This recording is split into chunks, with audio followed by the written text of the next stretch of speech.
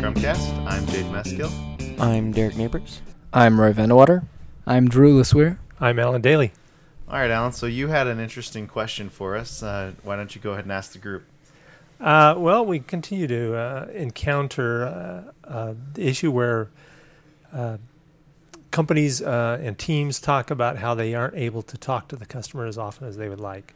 For example, it's the extremes from the customer only shows up for every review, or the customer proxy, if you will. Maybe the product owner doesn't really know everything the customer wants, all the way to we haven't seen our customer in 6 months.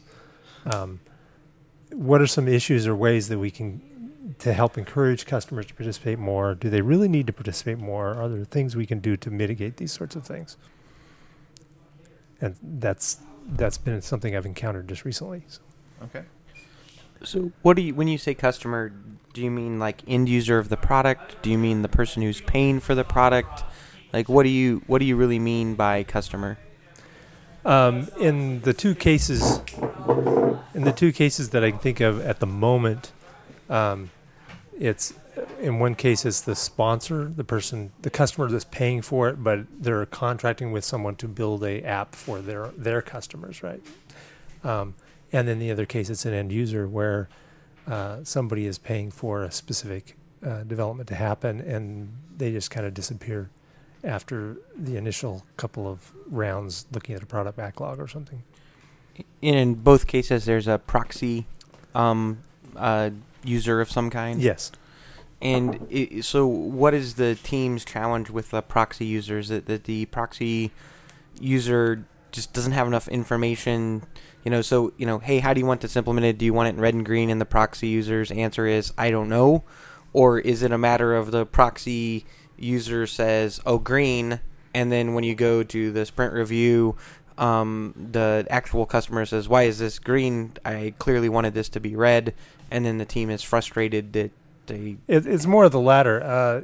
There was a story told to me recently of a project that went on for 3 months, and when it was delivered to the absent person paying for it, the customer, it was considered a failure because it was just too many things were wrong. Yet the team was frustrated because all along they were asking for participation and obviously didn't have it from the right person. So, I suggested things like, well, stop working. All the extreme stuff, you can always, you bring up extremes to make people think and have conversations. But the extremes sometimes aren't practical to implement. Did the team know that the person they were dealing with was the wrong person? Or were they under the impression that this person had the proper authority and decision-making power?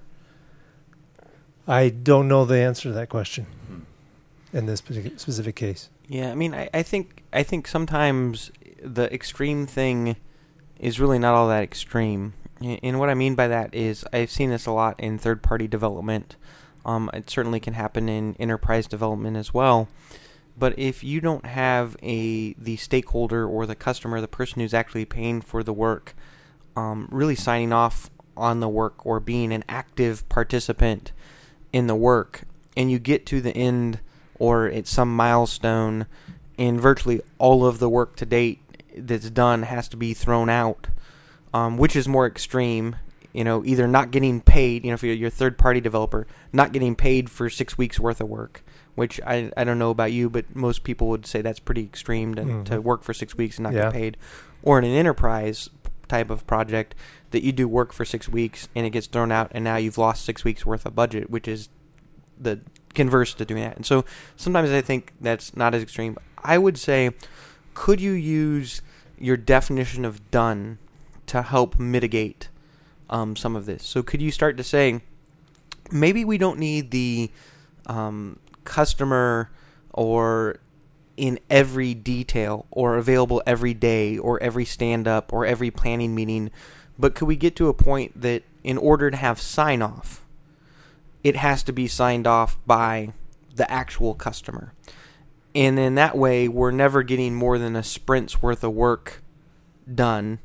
And what we've done in the past, and we had done some third-party development work in the past, one of the things we do is we do kind of a mini little contract, and we say that when we're going to engage with you as a team, these are the things that we will do. We will have a planning meeting every sprint.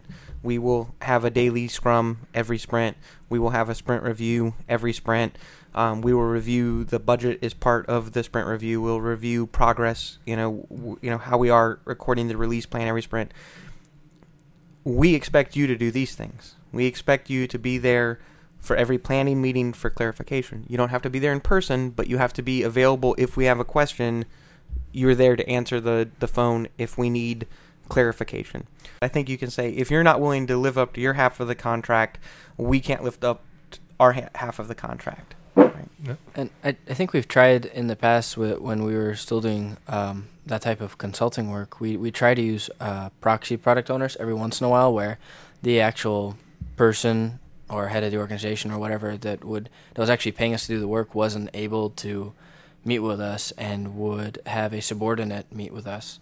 And I think it's pretty much in all cases ended up rather poorly, where we either had a problem where the person that got delegated to be our proxy product owner either didn't know enough about the product to make this decision, so every time we'd bring something up in planning meeting, they'd say, I don't know the answer to that, I got to go back to the product owner, and we'd get a response a week later, which for us was a whole sprint. Or we'd have the other example that Derek gave, where they would go ahead and make a decision, and then we find out 3 weeks or 4 weeks down the road, when the actual product owner gets a chance to look at it, that none of it is the way that he intended. Yeah, I think following the money is a important lesson to learn here, is who's really signing the check, right? And making sure that they're involved in some way, especially that there's some sort of feedback mechanism for that person to be able to let you know that if they have created a proxy or delegated some of that person is actually making correct, informed decisions. And if they're not, there needs to be a retrospective or some time for reflection to help the real product owner understand that person is telling the team to do the wrong things, right? And that issue has to be dealt with. That's not the team's fault. They don't know. They're being told that this person fully represents me and is your product owner, listen to them.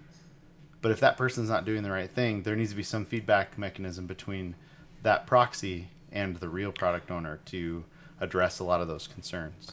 So, but even when you have the real product owner being your product owner, you're not going through a proxy. I've been on multiple projects where the real product owner made bad decisions because they didn't get the product out the door fast enough and into users' hands. So like they didn't, they made all these assumptions about what the requirements were based off what they thought users would like. Whereas if they had released early, like within a month rather than 6 months, they may have saved themselves 5 months of development time, realizing that the user had no interest in the product or had a significant amount of interest in one feature but none of the others, or didn't care about certain defects or whatever the case was. So I think even if you have the actual product owner, the development team, I think should push the product owner to release his product as early as possible. I don't remember who said it, but I think I really like to quote that you should be embarrassed about your first release of whatever product that you're working on. So how does that contrast with you only have one chance to make a first impression?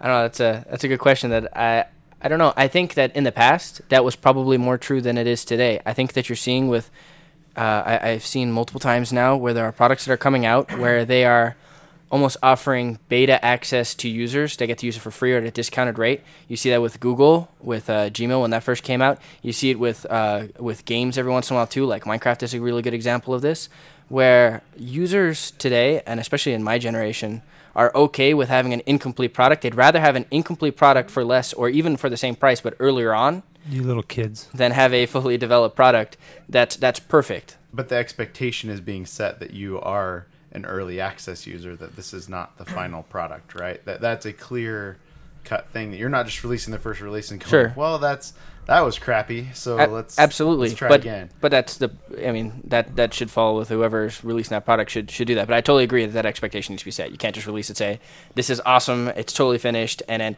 like we had this exact example with Migo here, right, where they released this product and they're like, we've got this totally awesome finished product, and everybody was all excited to go home and play with it, and found out that it was, still completely in development stage, which most of the people here would have been completely fine with, but it was presented as a finished product, and that's what totally killed it for everybody, I think. Well, I think, I don't want to diverge too much here, but I think that one of the things we see is that a fundamental shift that has happened is we don't do box software anymore. So the concept of versioning is gone. So the best example of this right now today is Facebook.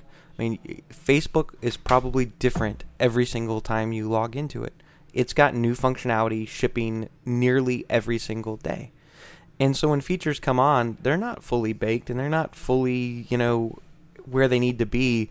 But people's expectations are it's okay because it's going to continue to improve or continue to change. It's not the world where you walked into Egghead or Best Buy or whatever, $29.99, you got version 1.0, and it was going to be another year before you got the next version. So I think people are a lot more forgiving about a current product state than they ever have been in the past.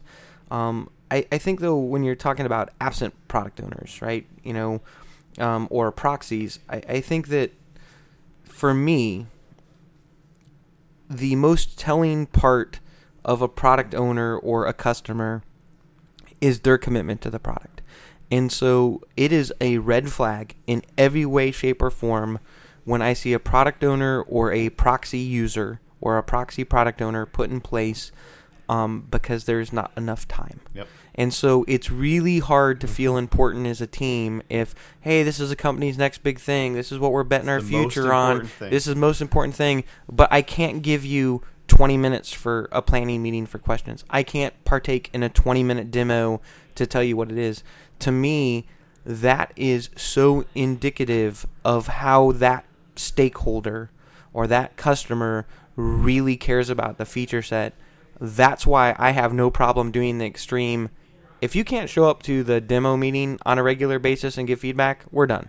Because at the end of the day, you're not going to want to write the check for this because you really don't care about it. And if I threaten that I'm not going to do it and you really care about it, you will find a way to get to that meeting or to get your input in, because not getting it done is not an acceptable answer.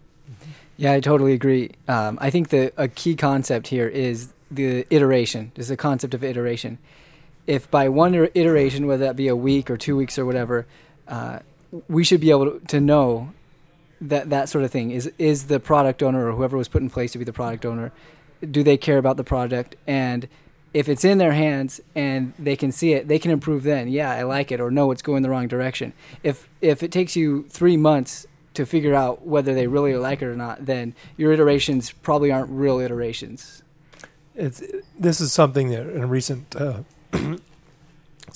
I was co-training certified Scrum Master class last week, and it's always interesting in those classes when I did the portion that talked about the definition of done, and when you turn to the class and you tell them you need to create the definition of done, let it expand and keep including stuff until every sprint you can give it to your end user, and it's like you can see the fear on half the attendees' audience faces, because this is a whole new concept to them to actually deliver something and deliver it often. Yep. And it's I've hard. been told by so many teams that that's impossible. How could we ever deliver anything in 2 weeks? That's just insane. We could never do that. It's like, you don't have to release the whole product, but can you deliver something of value in that short amount of time? If you can't, you're probably doing something wrong. Hey, are you questioning our 2-sprint release sprint? Yeah, that's right. Right. I think it goes back to what Derek was saying about things like Facebook, where you can have incremental value added, week by week or even day by day. And I think that's the key. If I can't spend 1 week or 2 weeks and work on something that has real value that people can really use, then what's the point of working on that? When you do that and you release it, then you're releasing something real. I do think we need to be careful with that generalization. That works really great for web software, but in an embedded world, or there's other constraints depending on your market where that's just not possible to deliver to the market that fast. But you should be able to have some sort of internal delivery system where you are delivering something that is of value and is of production quality for each sprint. In the embedded world, I spent a lot of time there, and the goal we always have is to be able to do sprint demos such that those few times that we actually had the VP or the CEO or somebody who doesn't understand engineering they could still see the demo and see value being produced from that demo, even if it was just a prototype board, whatever it was, so that you try to pull all the way down to the end user and the non-techie so that business value is evident. At least some sort of feedback where they can see that value. Right. Absolutely. That's as far as I've got with this question at the moment anyway. I don't expect this podcast will solve those questions forever. We'll hear them over and over again. Yeah, definitely. Well, thanks for joining us for the Scrumcast, and we'll catch you next time.